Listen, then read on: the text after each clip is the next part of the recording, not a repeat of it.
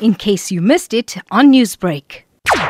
Well, I can understand the different reactions because former Deputy President Klerk was a man of many parts. It is not easy to get to grips and find a continuous strand in his life.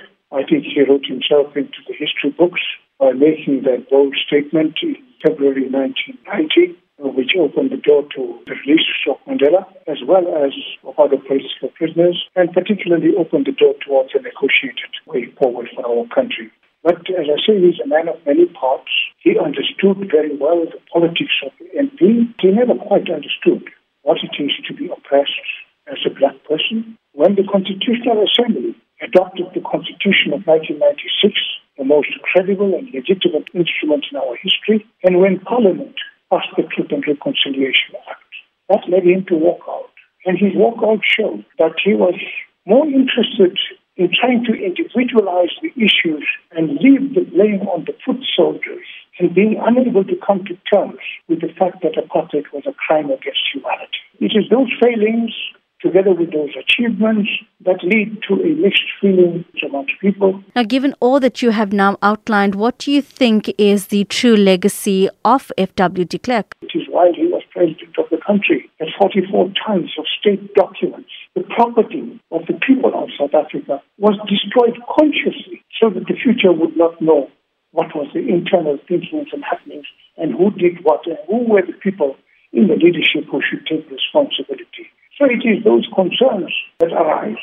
What I have to say and acknowledge that he has, through the actions he took in February 1990, written himself into the history books of our country. But in doing so, let us be clear, it is not possible to accede to his wish that his inglorious past and his inability to cross fully into a new South Africa, transform South Africa, will be part of his legacy. The F.W. de Klerk Foundation has just released a statement, a video that F.W. de Klerk had recorded before his death.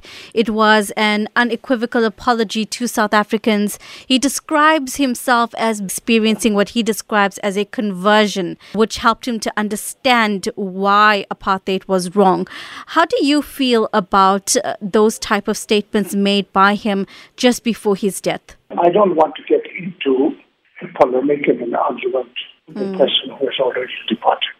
He has left this video as part of his apology, but he has never acknowledged that apartheid was a crime against humanity.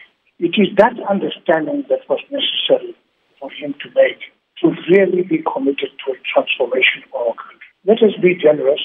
He has sought to make an apology. Let us treat it as given, and let us be open-minded and have all the facts on the table when we make our assessment of the historical role that individuals have played. Because at the end of the day, none of those individuals can on their own take credit.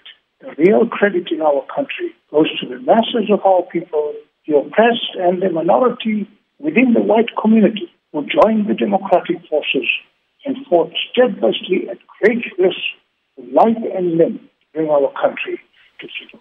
Newsbreak, Lotus FM, powered by SABC News.